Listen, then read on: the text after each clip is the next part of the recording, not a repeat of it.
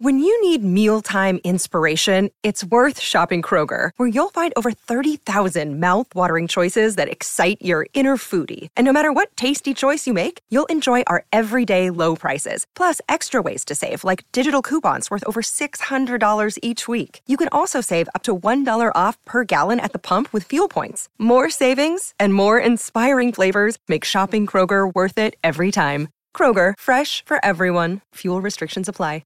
Another day is here, and you're ready for it. What to wear? Check. Breakfast, lunch, and dinner? Check. Planning for what's next and how to save for it? That's where Bank of America can help. For your financial to-dos, Bank of America has experts ready to help get you closer to your goals. Get started at one of our local financial centers or 24/7 in our mobile banking app. Find a location near you at bankofamerica.com/talktous. What would you like the power to do? Mobile banking requires downloading the app and is only available for select devices. Message and data rates may apply. Bank of America N.A., member FDIC. You're listening to a Talking Tactics special, hosted by me, Carl Anker, with Have Hope and Daniel Tulloch. The World Cup is the biggest single sporting competition on our planet. Every 4 years, billions of people gather around televisions and watch nations of the world play what Pele dubbed the beautiful game. And the World Cup final is the sport's pinnacle. On 2 occasions, Zinedine Zidane played in a World Cup final. In the first, he headed France to victory and himself to superstardom. In the second, he headed France to defeat and himself to infamy. This Talking Tactics special tells the story of a man both flawed and genius, both sinner and saint. It's the story of Zinedine Zidane and the World Cup.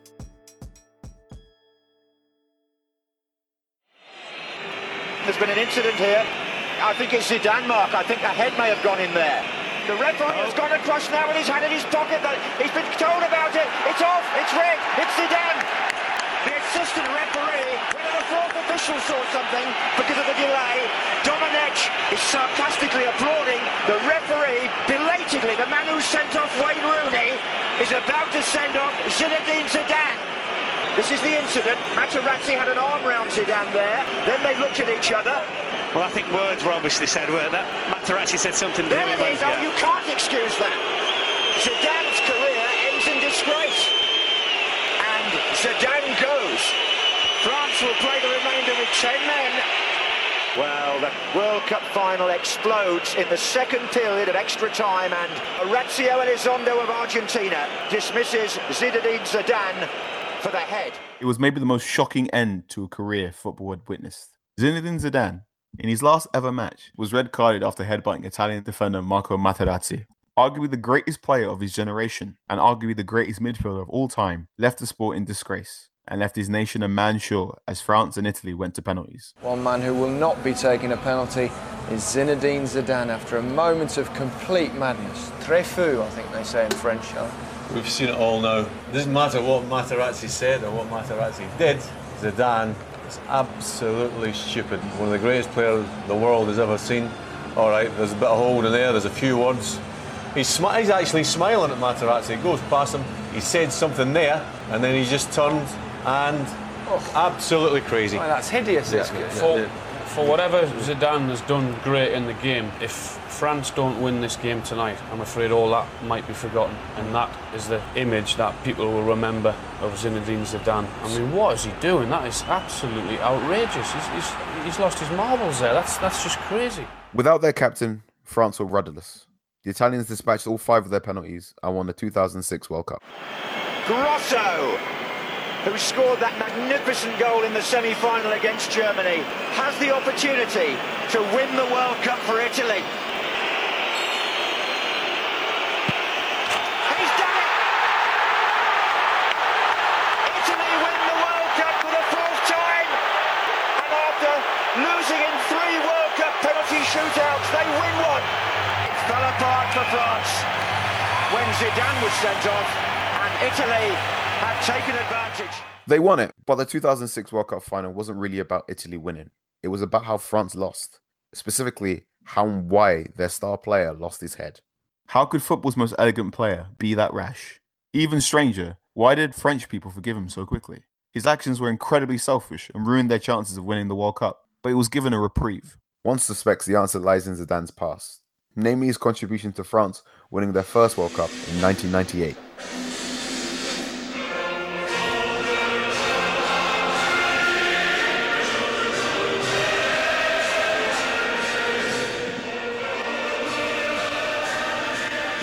France hosted their first World Cup in 1938.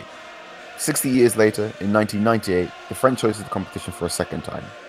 Les Bleus beat South Africa, Saudi Arabia, and Denmark in the group stage. Then came Paraguay, Italy, and Croatia in the knockout rounds. In the final, France were pitted against the vaunted Brazil, a talent-laden squad with the likes of Cafu, Roberto Carlos, Rivaldo, and a 21-year-old phenomenon named Ronaldo. France were the underdogs, but the home side took control of the 1998 World Cup final, powered by a vibrant Stade de France crowd.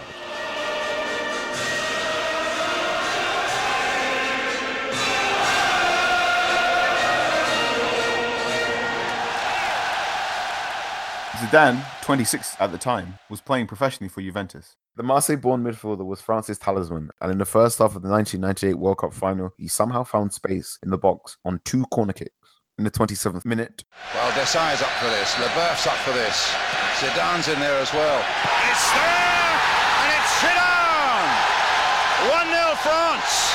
The man you would not expect to score a headed goal. He's got great feet, he's got tremendous ability on the deck. He's not renowned for his heading ability, but he gets an absolute free header from about 4 yards. Dreadful marking, great heading.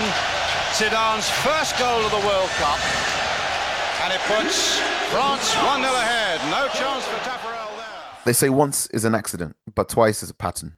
Almost 20 minutes later,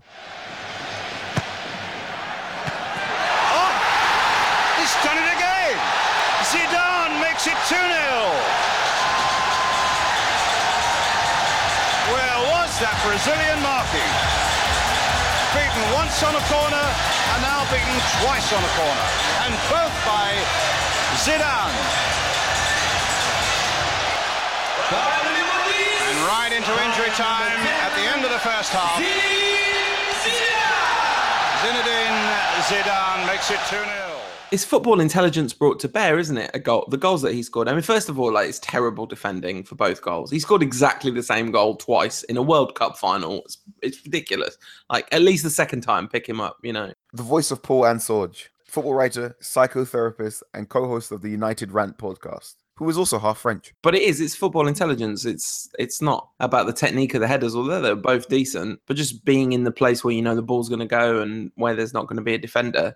That's kind of very Zidane, isn't it? Even if, he's not doing a Cruyff turn or a Zidane pirouette and blasting the ball into top corner. In the second half, despite 2 Marcel Desailly yellow cards, the 10 men of France held on to their lead, no doubt inspired by their 12th man. And in the finals, 93rd minute, Manuel Petit sealed their victory and France's first World Cup.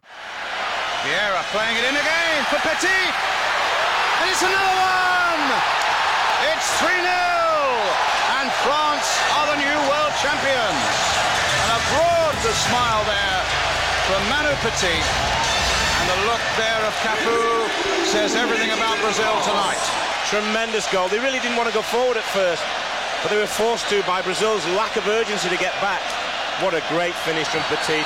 It's over, and France are the world champions. Brazil, in not too many words, are being humiliated.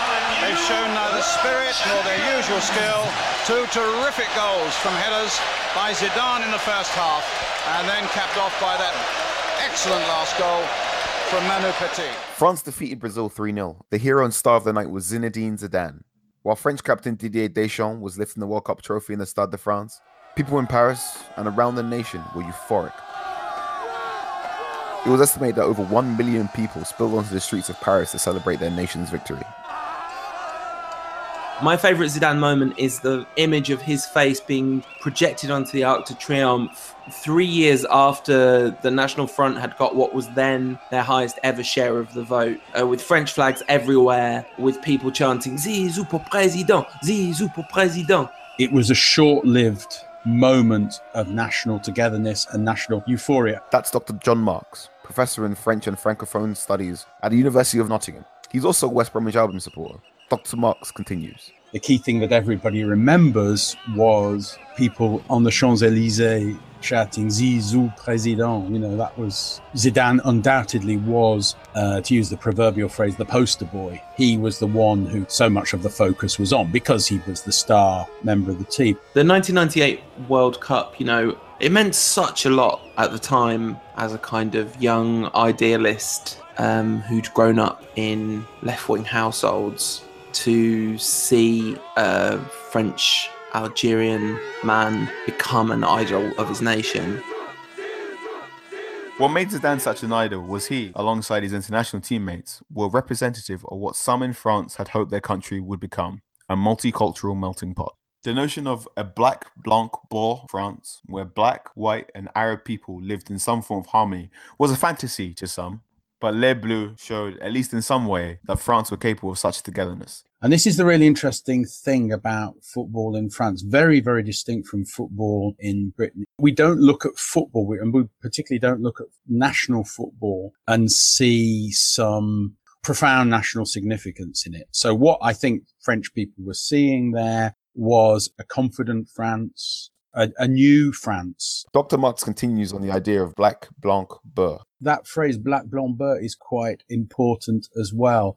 Contained within that phrase, the fact that you've got these three separate identities, or whatever you want to call them, in some way, perhaps unconsciously, perhaps consciously, was expressing, maybe it's possible for there to be a multicultural France. But the idea of a multicultural society for France is problematic, not just for people on the right, but it's generally problematic in terms of the idea of a universal republic, that people can be unified and yet still kind of exist within distinct groups and still claim kind of separate sub-identities, was a new idea for France. While the footballers themselves were advertisements for this idea, so was the style of football they played.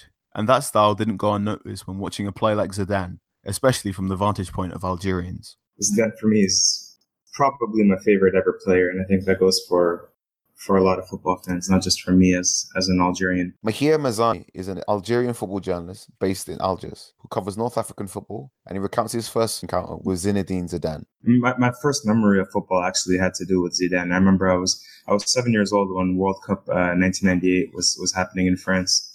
And my parents, who are both Algerian, they pulled me into the living room and they said, Maher, look, number 10 over there, he's Algerian. And I had to sit down and watch it. I think it was France against Croatia. And I watched the match with them just because it was Zinedine Zidane. So it was basically through him that I was introduced to the World Cup and football in general. Mahir detailing how colonialism influenced Algerian football. In North Africa, which is a region called the Maghreb, that'll span Morocco, Algeria, and Tunisia, you're going to be looking at small, technical, attacking midfielders, very mercurial, and probably have a short temper, not a great mentality. Zinedine Zidane is very Algerian in his way of playing football. And a lot of people will trace the origin of that technical style to colonialism. The indigenous population were usually living in kasbahs around North Africa. For people that wouldn't know, it's an old Turkish citadel where the streets are so narrow that even till today, no cars can pass through. It's really tight. It's almost vertical because it's on a hill mostly, as there are citadels and their fortresses. And that's where the indigenous populations were mostly living, either there or in rural areas.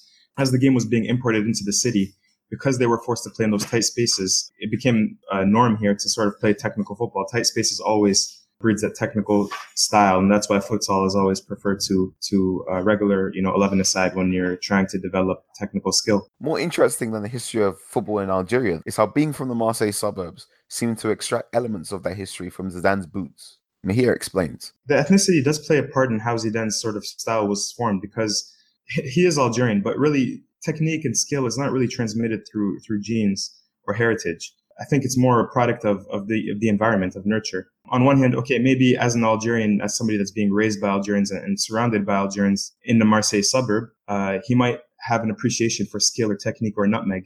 But at the same time, being from the suburbs maybe affected him more than being Algerian. And if you ask him where he learned to play his football, he'll tell you the same thing that Samir Nasri told journalists. He learned to play football in La Cité, in the suburb, the Marseille suburbs. Mahir continues on how French cities like Paris and Marseille arrange their populace and how it affects their football. French cities are sort of the inverse of American cities, where in American cities, maybe the inner city is the neglected part, and the suburbs suburbia is sort of the more high income part of society. In French, it's the opposite. The inner city is high class, and the suburbs are where where you find many immigrants and you find high crime and poor education systems, etc. But there as well, that's where they play the best football and the most technical and skilled football. Even a player like Franck Ribéry, who's not black or he's not Arab, has that kind of football in him because he was never put in what they call a centre de formation, an academy, and he is from the banlieue, from the suburb. So I think that did have a big effect on Zidane and how it informed his style of play. One way in which you can view that team, of course, it was a kind of multi-ethnic team. This was the Black Blanc Bleu. But another way you can see them, whatever their backgrounds were, these were all the sons of the sort of working class and lower middle class people in France of all origins who built France in the period of the Trente Glorieuses. The 30 years of rebuilding after the war. So these were, in a way, the last of a generation of vaguely working class footballers. His story is really the story of North Africans in Europe. His father went to France in the 1950s as a laborer. If you have Algerians that go to France, they went in the 60s, 70s, and 80s, and they all went to go work in factories. Zidane could have been any other North African kid. And he was born, again, in the suburbs, really in the low-income areas, and he just ended up making it. France had a new son, and his name was Zizou. He had the story, he had the look, but most importantly, he had the game. Placing his talent in the heart of France's golden generation was a perfect match. They won the 1998 World Cup, and 2 summers later confirmed their supremacy at Euro 2000, where they reached the final against Italy. That final is like a wound already open. That's Emanuele Giulianelli, Italian football journalist and author. When asked about the Euro 2000 final between France and Italy, the pain was still there almost 2 decades later. He recalls Sylvain Wiltord's equaliser and why Italy couldn't recover in extra time. We were already in the second half, and it was 1-0 for us. When the 90th minute was passed, we had only to keep the ball, and Italy had the ball. The one who lost the ball, I remember well, was Vincenzo Montella. The referee is already with the whistle in his mouth, and then we took a goal. That goal, I think, cut our legs and gave to France the strength to win a match that I am sure in their heart they have felt to have lost. With that strength, France beat Italy in the most heartbreaking fashion possible. David Trezeguet's golden goal. Deschamps, Zidane, little touch to Henry. Perez got it for France, and it's Perez. Trezeguet is waiting in the centre. Trezeguet! France have won the European Championship to add to the World Cup, the first nation ever to do it that way round. It's the golden goal. This is Perez going for the line, and in the middle is the substitute, Trezeguet, who ironically, Mark, is about to join an Italian club. Well, it was just brilliant by Perez. He picks out Trezeguet, step back for him, perfect balance, perfect poise. France have won it. That France was a very big team. In many ways, they were similar, 1998 and the team of the 2000. Zinedine Zidane was one of the most talented players in the team, even if the team had got even other important and talented players. For example, I want to mention Yuri Jorkaeff, another player full of fantasy. The leader of the midfield was Patrick Vieira. They had Candela and Lizarazu. They had Marcel Desailly on the back. I think a very nice team. Robert Pires, Thierry Henry, Thuram, Leboeuf, Carambeau. It was a very good team. Of course, the most important protagonist was Zinedine Zidane, without any doubt, I think. Winning back-to-back major tournaments with France solidified Zidane as his nation's hero and elevated him to another level of superstardom in the game. His technique and his footballing prowess made him the gold standard of central midfielders in his era. And with Real Madrid embarking on their Galacticos project, Zidane was an ideal candidate. In 2001, one summer after breaking the world transfer record for Luis Figo, Real Madrid president Florentino Perez made Zidane the world's most expensive footballer, buying him from Juventus for 77.5 million euros, breaking Figo's previous price by 15.5 million. There was no context for that. That was like the Neymar transfer this summer, only maybe even you could say more so. I don't know what it broke the previous record by, but it felt like they've spent £50 million on a footballer. What is happening? It was really surreal. But of course, if it was going to be anyone, it made sense that it was Zidane at that time. What increased more his price during the years that made this incredible amount in the 2001 has been more what he has done with the France national team than what he has done with Juventus. His real masterpiece was to bring the France national team higher level that they have never reached in their history, because they were able in 2 seasons to win the World Cup and the European Cup. And in that team, he represented really the symbol of that team, the iconic player of the team. I mean, in Juventus, he had to share in the perspective of the supporters, of the media, of the newspapers. They saw more Del Piero, the symbol of Juventus. In France, he was more seen like the number one, the top player. But what I want to stress is that the price so high was made more by what he reached with the French national team than what he reached with Juventus. Making a world record move one season before the 2002 World Cup, Zidane took a risk, but he didn't disappoint. And on club football's biggest stage, at the 2002 Champions League final against Bayer Leverkusen, the Frenchman proved why Real Madrid spent all that money. That's a good ball for Roberto Carlos. Hooked into the penalty area towards Zidane. Oh, fantastic! Fantastic! Real Madrid come alive with a breathtaking goal, scored by Zinedine Zidane. Solari and Roberto Carlos claim the assists. Wonderful goal. When it was up in the air, Clive, from Roberto Carlos's pass, I mean, a beautiful play. He's managed to lose his mark at his time. He's loved it. It's taken an eternity to come down, and you could almost have had bets on which corner he was going to hit it in. Look at that. That is magnificent technique. I've watched that goal from like a lot of different angles. It's, you know, so he's gone for all that money, but the Galactico project is sort of perceived as a failure in general at that time because they've not really become the dominant side in European football, really. And there is this sense of this is all a bit of a hodgepodge, isn't it? You can't just keep buying the most exciting, glamorous players in the world and hoping it all comes together. And then they did the thing that Real Madrid are designed to do, right? Just to win the Champions League. And the fact that it was Zidane that did it and he did it in such style. And it's like, okay, well, from their perspective, that's then justified all that money. Like, Have Hope would love that, right? That one moment justified the transfer. It's kind of ultimate in proving it on the big stage. The 2002 Champions League final was on May 15th. The 2002 World Cup, hosted by Japan and South Korea, was scheduled to start on May 31st. And that opening match was defending World Cup and European champions France against lowly Senegal. Two problems, though. In the friendly between the holders and co-host nation South Korea on May 26th, Zidane suffered a hamstring injury that ruled him out of the first two group stage matches. Zidane's absence was compounded by the fact that Robert Pires had suffered a cruciate ligament injury, ruling him out of the World Cup entirely. France were missing their two best creative midfielders, and on May 31st, Senegal made Les Bleus pay for those absences. The 94th minute now. Trezeguet closing in. And the 2002 World Cup starts with a stunning result. Senegal have beaten the world champions in the opening game. The goal after half an hour by Pat Bouba-Diop. And this result will reverberate around world football, just as Cameroon's victory over Argentina did in the opening game of 1990. In the World Cup Stadium in Seoul, it's France 0, Senegal 1.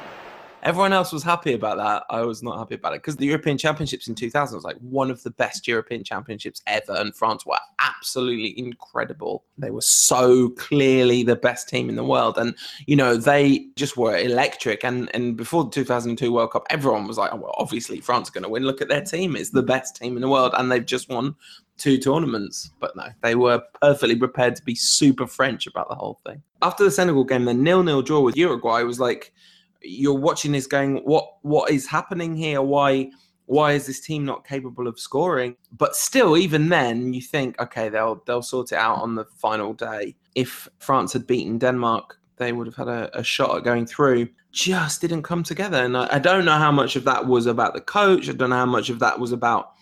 What I really think it was about was complacency, essentially. So despite losing to Senegal and drawing with Uruguay, France still had an opportunity to advance. Zidane missed the first 2 games, but then returned for duty against Denmark in the final group stage match. Unfortunately, France's hobbled star was unable to carry his nation to the knockout stages. I remember this. He didn't look ready by the Denmark game. Yeah, I wonder if actually they were kind of assuming they would qualify without him, and it was one of those where you put your talisman in the squad because you assume he's going to be fit by the latter stages, and the rest of the boys will get you through to the latter stages, but they did not do that. France finished the 2002 World Cup with no goals and just 1 point. But many understood that with Zidane injured and other key pieces either unavailable or aged, the French had excuses for their performances. Fully recovered from his injury, Zidane won La Liga with Real Madrid the next season and the 2003 FIFA World Player of the Year award. At the 2004 European Championship, France were upset 1-0 in the quarterfinals by eventual champions Greece. And the French national team saw a mass retirement of the generation who won the 1998 World Cup and Euro 2000. Joining Leboeuf, Djorkaeff, Karembeu and Petit, who retired after the 2002 World Cup, Claude Makélélé, Lilian Thuram, Marcel Desailly, Vicente Lizarazu and Zinedine Zidane all retired from international duty after Euro 2004. It seemed the end of France's golden era had come. Zidane announced on his website on August 2004, "It's the end of my international career with the French team. It's the time. It's my time. This is the end of a story. It's important to know when your time to go has come. Some players did it in 2000 and in 2002. Others, like me, are doing it now." But eccentric Les Bleus manager Raymond Domenech, who was struggling to qualify for the 2006 World Cup hosted by Germany, pleaded with Makélélé, Thuram and Zidane to come out of retirement. The trio eventually accepted. Almost 1 year after retiring from the French national team, Zidane made another announcement on his website. "I have decided to make a comeback and play for France 1 year after I categorically stated I would never play again. For the very first time in my life, I have decided to go back on my word, which is very important for me.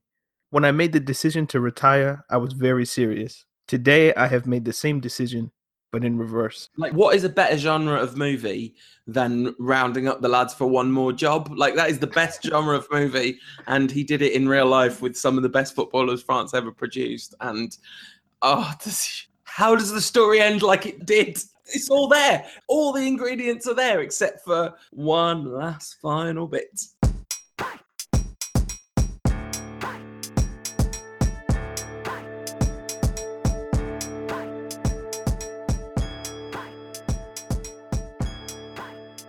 Domenech's rescue plan worked, and the French qualified with help from their veteran reinforcements. But unlike 1998 and 2002, France weren't favourites at the 2006 World Cup. After drawing Switzerland and South Korea, France had to beat Togo in their final group stage match to be sure of advancing. France defeated Togo 2-0 with goals from Patrick Vieira and Thierry Henry, and they advanced to the knockout stage by 1 point over South Korea. In the round of 16, France found themselves 1-0 down against Spain, but they fought back. Patrick Vieira assisted Frank Ribéry for the equaliser, and then scored the go-ahead goal from a Zidane free kick. Zidane scored an emphatic third, and France advanced to the quarterfinals to face Brazil.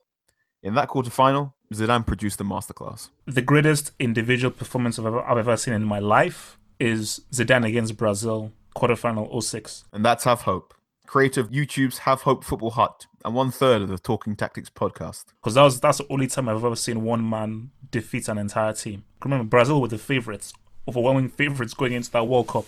So what he did, that puts him into godlike status. You can't hyperbolize that performance. It's impossible, because very rarely has football ever been played that well, especially not on the stage of ultimate pressure. Really, he could do no wrong that game. And I remember Ronaldinho in 2006 was the bee's knees, and I was just really hoping that Zidane would play well and everything he touched turned to gold. There's a sequence, if anybody's listening to this and they have the time or the patience, do type in Zidane vs Brazil in 2006 on YouTube and watch one of those match compilations. There's a sequence in the second half where Zidane plays a give and go, I think it was with Makélélé, and he's coming towards the right side of the pitch. And he signals to Willy Sagnol to make a run down the right, and Willy Sagnol does. But Ronaldinho, who's playing left midfield, tracks the run. And so what Zidane does, it's really ingenious. It's one of the moments where my jaw just dropped. What Zidane did was he turned. And when he turned, Ronaldinho thought, okay, he doesn't want Sagnol to make the run anymore. Ronaldinho stopped tracking the run, but Sagnol kept running. And Zidane just maybe a split second later turned again and played the perfect ball to Willy Sagnol. A lovely play from Zidane again. Gets it back from Makélélé. Just lent the ball to him. Now brings Sagnol sweeping forward with a perfect pass. Roberto Carlos is there. Absolutely mesmeric play by Zinedine Zidane. Yeah, I think we're seeing one of the finest exhibitions of what I would call old-fashioned inside-forward play.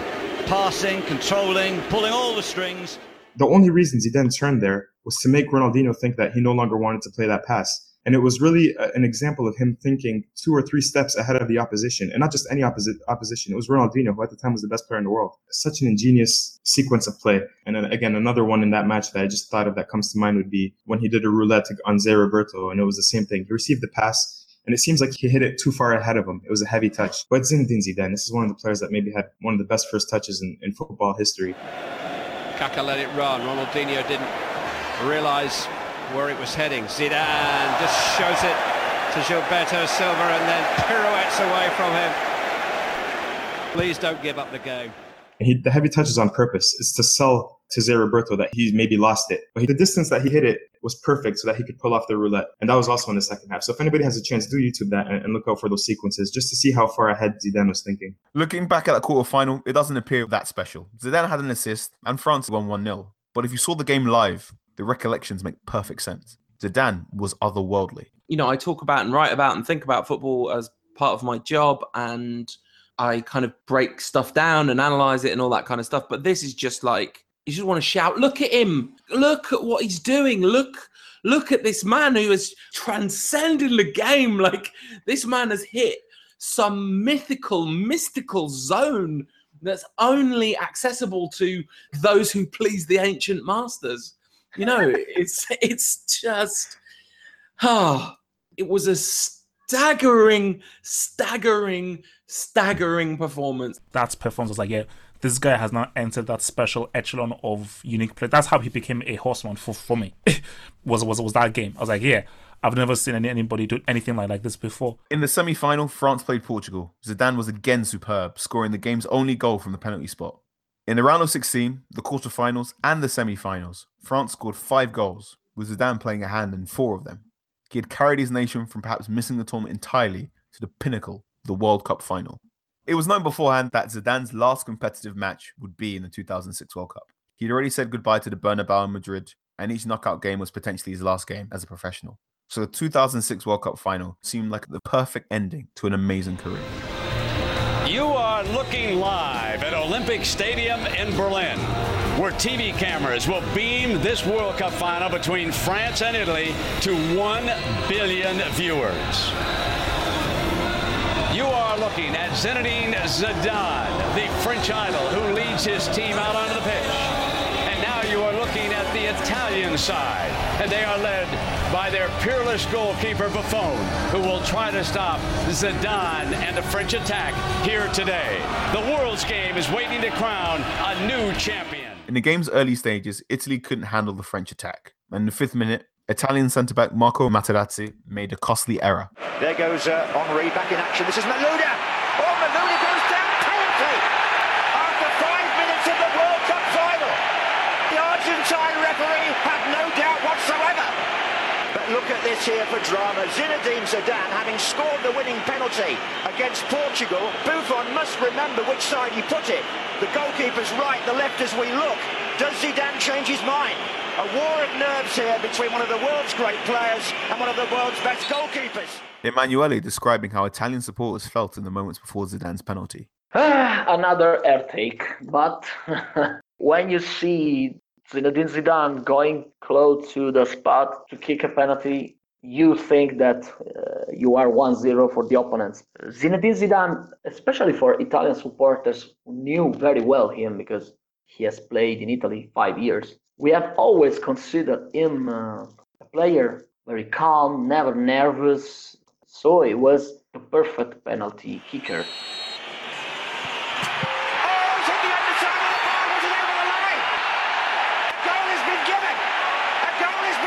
Chose to go the other way, and it came down off the bar, and the assistant referee said goal. France take the lead after 6 minutes of the 2006 World Cup final. Zidane chips the penalty. It goes behind the line. There's no need for a Jeff Hurst inquisition here. I'm not quite sure whether the penalty was cool enough for you. Oh, Jimmy. Jacques was happy anyway. 1 up to Chirac, 1 up to France. And Zidane makes his mark in the first 6 minutes. 12 minutes after fouling Florent Malouda and conceding Zidane's Panenka penalty, the towering Materazzi redeemed himself from an Andre Pirlo corner kick. Materazzi climbing! Oh, it's the equaliser! And it's the man who gave away the penalty! Would you believe that? Italy have equalised inside 19 minutes. He climbs fantastically, doesn't he? Great corner as well. He's so tall, but he adds to the leap as well. He's made amends. You've said it. Marco Materazzi, once at Everton, now a goal scorer in the World Cup final, having conceded the penalty at the other end. It's 1-1 here in Berlin. Italian centre-forward Luca Toni struck the crossbar and scored an offside goal before half-time. The second half panned out as a well-regulated tactical affair without many clear-cut chances for either side. After 90 minutes and the score still 1-1, 30 minutes of extra time was necessary. Zidane came closest to putting France ahead in the 104th minute, but Buffon was equal to the Frenchman's bullet header. This is Zidane, opens the path again for Sagnol. Zidane! Oh, Buffon makes the ball in from Sagnol as he just gets in behind Gattuso as well. France there glimpsed the World Cup again, didn't they? And what a story that would have been if Zidane had headed the winning goal after 98. It's a corner on the far side to France. Zidane's next moment did come with his head, but not in the way anyone had expected. In the 108th minute, France's hero, France's superstar, and France's talisman lost his cool. There's been an incident here. I think it's Zidane, Mark. I think a head may have gone in there. The referee has gone across now with his hand in his pocket. He's been told about it. It's off. It's red. It's Zidane. The assistant referee, whether the fourth official saw something because of the delay, Domenech is sarcastically applauding the referee belatedly. The man who sent off Wayne Rooney is about to send off Zinedine Zidane. This is the incident. Materazzi had an arm round Zidane there. Then they looked at each other. Well, I think words were obviously said, weren't that? Materazzi said something to there him. There it is. Oh, you can't excuse that. Zidane's career ends in disgrace. And Zidane goes. France will play the remainder with 10 men.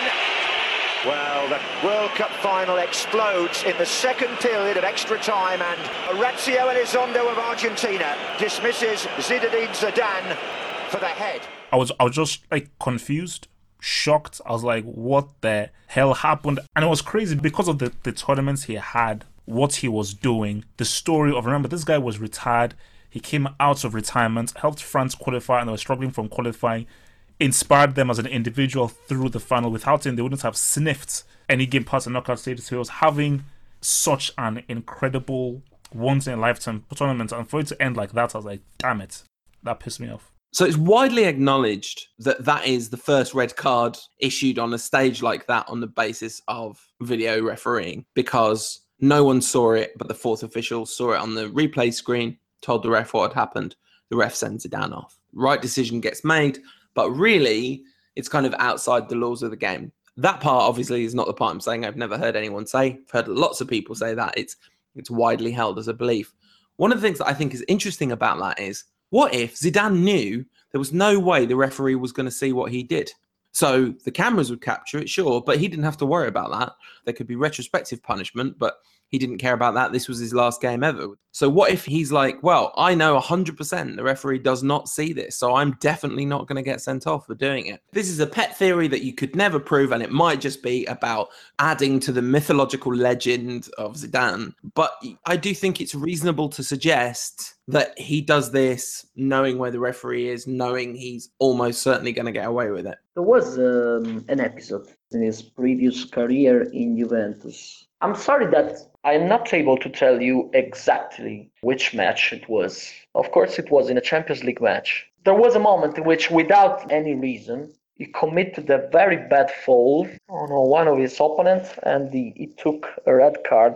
When I saw that episode against Materazzi, I don't know why, for an unconscious process, of course, I have clear in mind the imaging of that foul he made, that Champions League match. And this can help, I think, to explain that incredible reaction against Marco Materazzi. Zidane, really calm, really cold, but maybe all this work to be calm. There are some little moments in which all this control failed, and he lose this control, and he made these incredible reactions, I think. Maybe he wasn't so calm like he looked like. Maybe it was the work of a professional player himself to control his instincts, his bad instincts even. But sometimes all these controls on himself can fail when you provoke this kind of player. So, when you see Suarez bite Branislav Ivanovic, you see Suarez's face, and there's a moment where his face switches from the adult, conscious mind is in control right now to the juvenile, unformed part of my psyche is now running the show and I'm going to bite this man. And you watch it kind of frame by frame, you can see it. With Zidane's face, you don't see that transition. Now, partly, this is probably about Zidane's upbringing and the very solid wall of facial defense mechanisms that he would have had. So partly it's maybe just that you don't see it on his face. But it makes me a little tiny bit inclined to speculate there might have been something more deliberate about what Zidane did compared to what Suarez did, where Suarez is clearly riven by impulse. You know, he is taken over by something inside him. Zidane does not look like that, although we analyze it like that because that's the only explanation that makes sense. But you can't see it to the same extent. Sent off, Zidane walked past the World Cup trophy, his head hung low while removing a bandage from his wrist. He went down a flight of stairs into a tunnel somewhere into Berlin's Olympiastadion and never graced a football pitch again. But there was still a World Cup final to finish. For the Italians, seeing the Frenchman's back was fantastic, but also they had bigger things to worry about. When we saw him off from the pitch, even in that moment, everyone didn't want to go to the penalties. And Italians never want to go to the penalty because we have had so many bad experiences in our life, of course, until that moment. In that moment, everything went really great. And when we scored the first two, that was the crucial moment when Trezeguet went to kick his penalty and he failed. It was like a sort of revenge, yes. It was like in a moment he had given us what he had taken some years before. That was the moment, I think, the crucial moment when everyone understood that time we could really win that cup. David Trezeguet missed, and the Italians were perfect. All they needed was to make their fifth penalty, and Fabio Grosso delivered. It comes down to this. Fabio Grosso has the World Cup on his foot. He makes it! Italy, World Cup champions 2006!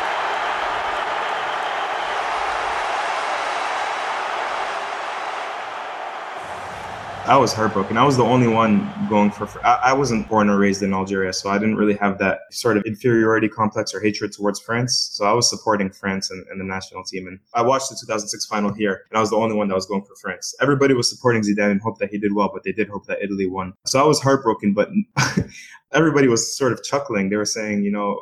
I remember that after the match, we went off for ice cream, and the guy serving us said, that was as Algerian as it gets, really, was headbutting Materazzi, honestly. And everybody was having a good laugh because they were happy France lost, and they were also happy that Zidane had a wonderful World Cup, but they were also happy that he showed that Algerian side of him as well. In the final, Materazzi gave away a penalty, scored the equaliser, coaxed Zidane into a red card, dispatched his penalty in the shootout, and then lifted the trophy.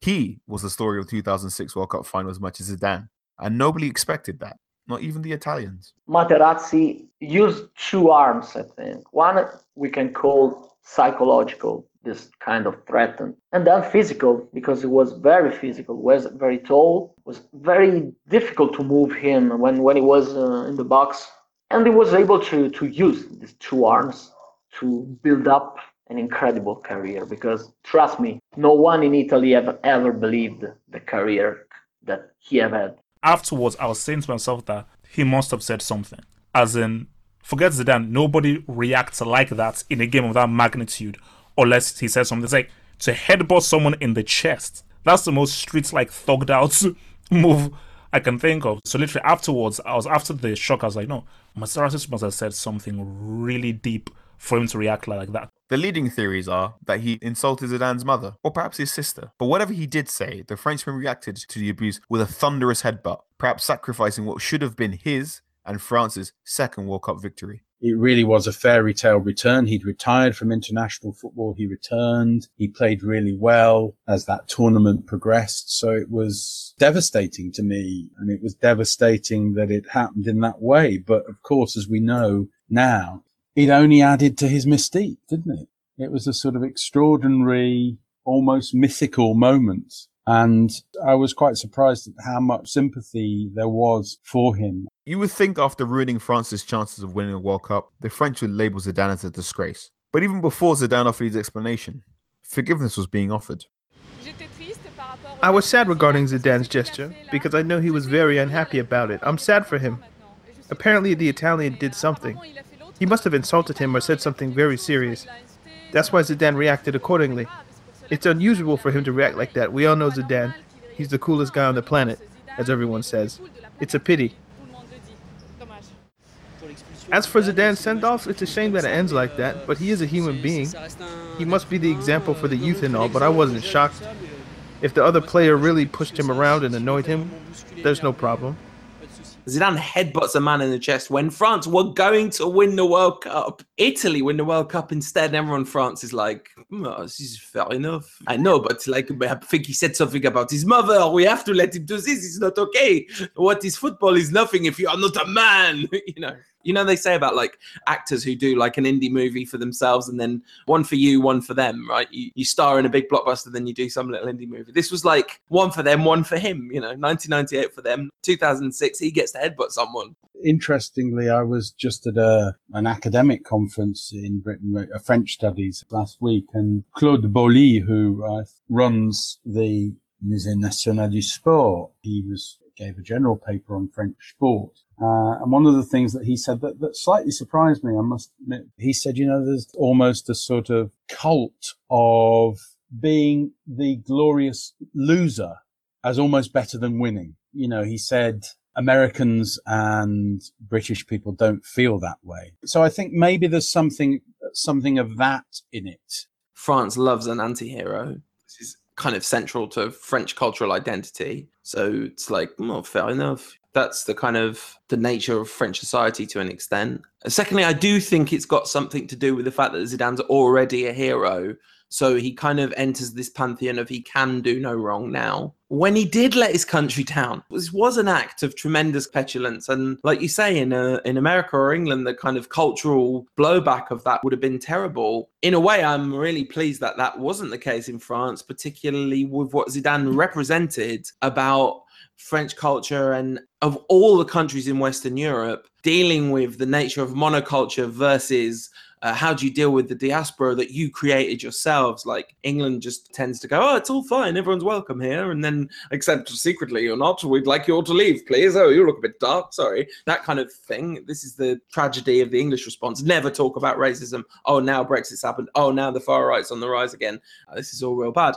But in France, there's been a big public debate about, okay, are you French or are you Algerian? And Zidane represented a kind of, as far as is possible in these circumstances, he represented a kind of healthy, hopeful, optimistic outcome for that. And so in a way, I wonder whether there was some reluctance to crucify him for what he did based on what he represents in a kind of broad socio-political thing. But honestly, my take on it would be that that is second to French people just love a ruck. The kind of poetic anti-hero is as valuable as the hero. Maybe also, though, it in some way showed a different side to Zidane. It rounded him as a person.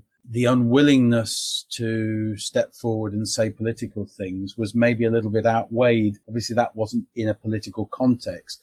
It showed that he wanted to defend his honor. So showing that aggression and that willingness to defend his corner and defend his pride and honor just increased his prestige. The act of doing what he did something to his legend that winning the World Cup a second time wouldn't have done.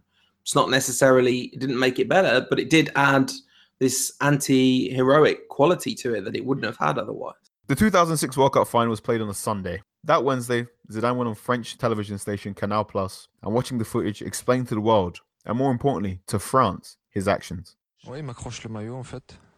Yeah, he's pulling my shirt, and I tell him to stop pulling it. And if he wants, we can exchange shirts after the match. Then he starts saying very harsh words, which he repeats several times. Words that can hurt more than actions. It's something that happened very quickly. These words, like I said, hurt me deeply. Zidane then details what Materazzi said to cause his reaction, and offers something of an apology. Those were very personal things. About my mother, my sister, these were very harsh words. You hear it once, you try to leave, and that's what I did. You hear it twice, and then the third time, you snap. I'm a man before anything, and some words are worse. I'd have preferred to be punched in the face than to hear these words. And I reacted. Of course, what I did is not something you should do. And I must say this strongly, especially when there were 2 or 3 billion people watching on TV and millions of kids who watched. I apologize and I say it strongly.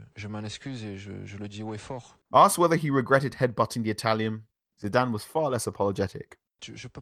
I can't regret my gesture because if I regret my gesture, then it means he was right to say that.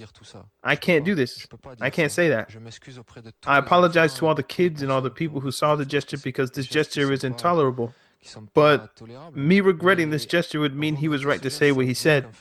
And no, he was not right to say what he said. Definitely not. I mean, in a way, I think what he's doing is apologizing to the people who he really hurt, rather than the people whose chest he temporarily hurt, who were probably very glad they took one for the team. The thing about apologizing is, who are you apologizing to? You apologize to the people you've hurt, right? Which is your teammates and the people of France. So in that sense, I think it's kind of reasonable. But also, you know, it does display, like, Zidane is obviously a profoundly stubborn man, as we've kind of seen.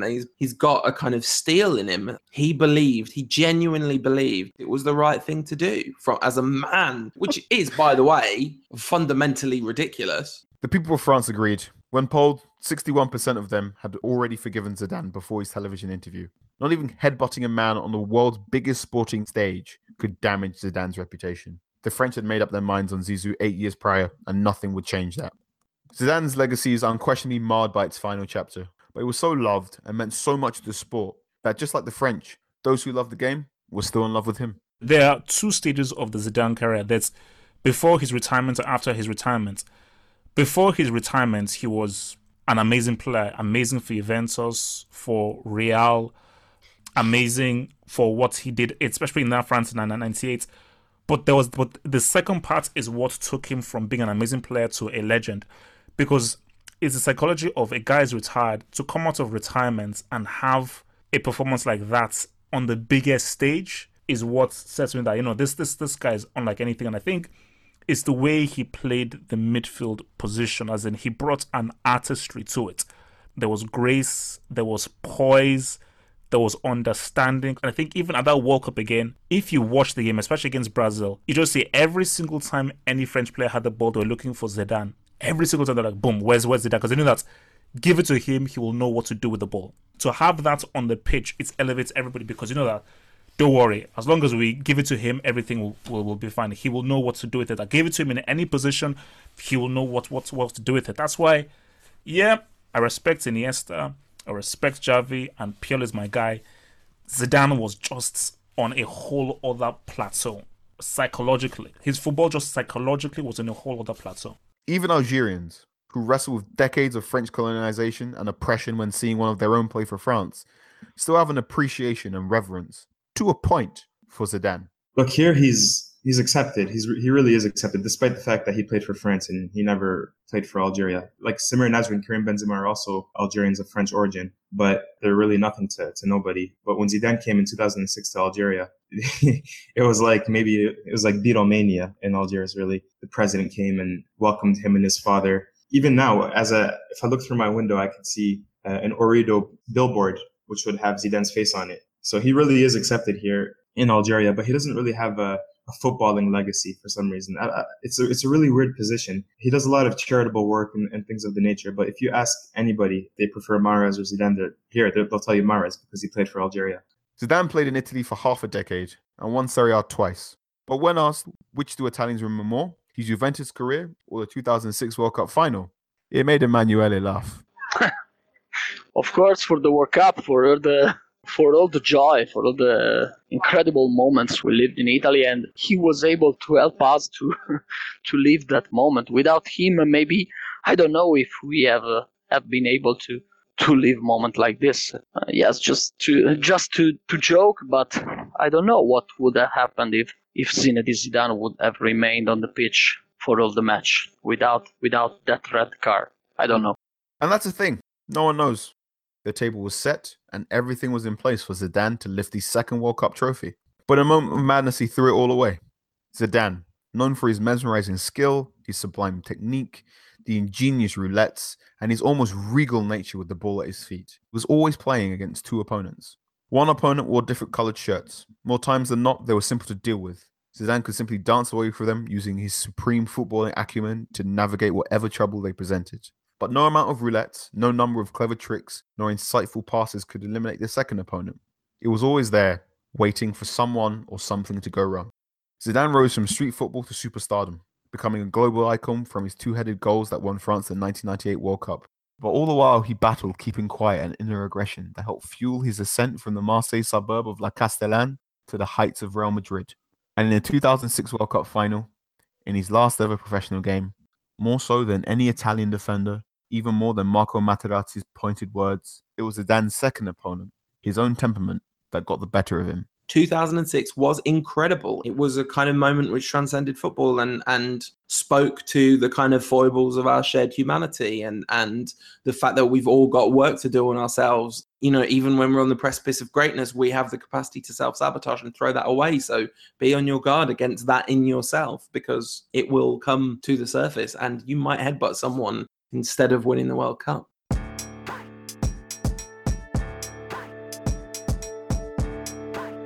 Thanks for listening to this Talking Tactics special.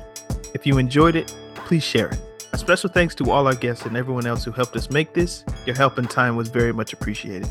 Remember, Talking Tactics drops every Tuesday. Subscribe on Apple Podcasts, Google Play, Stitcher Radio, or wherever else you listen to your podcasts. And follow us on Twitter, Facebook, Instagram, and SoundCloud at Talking Tactics.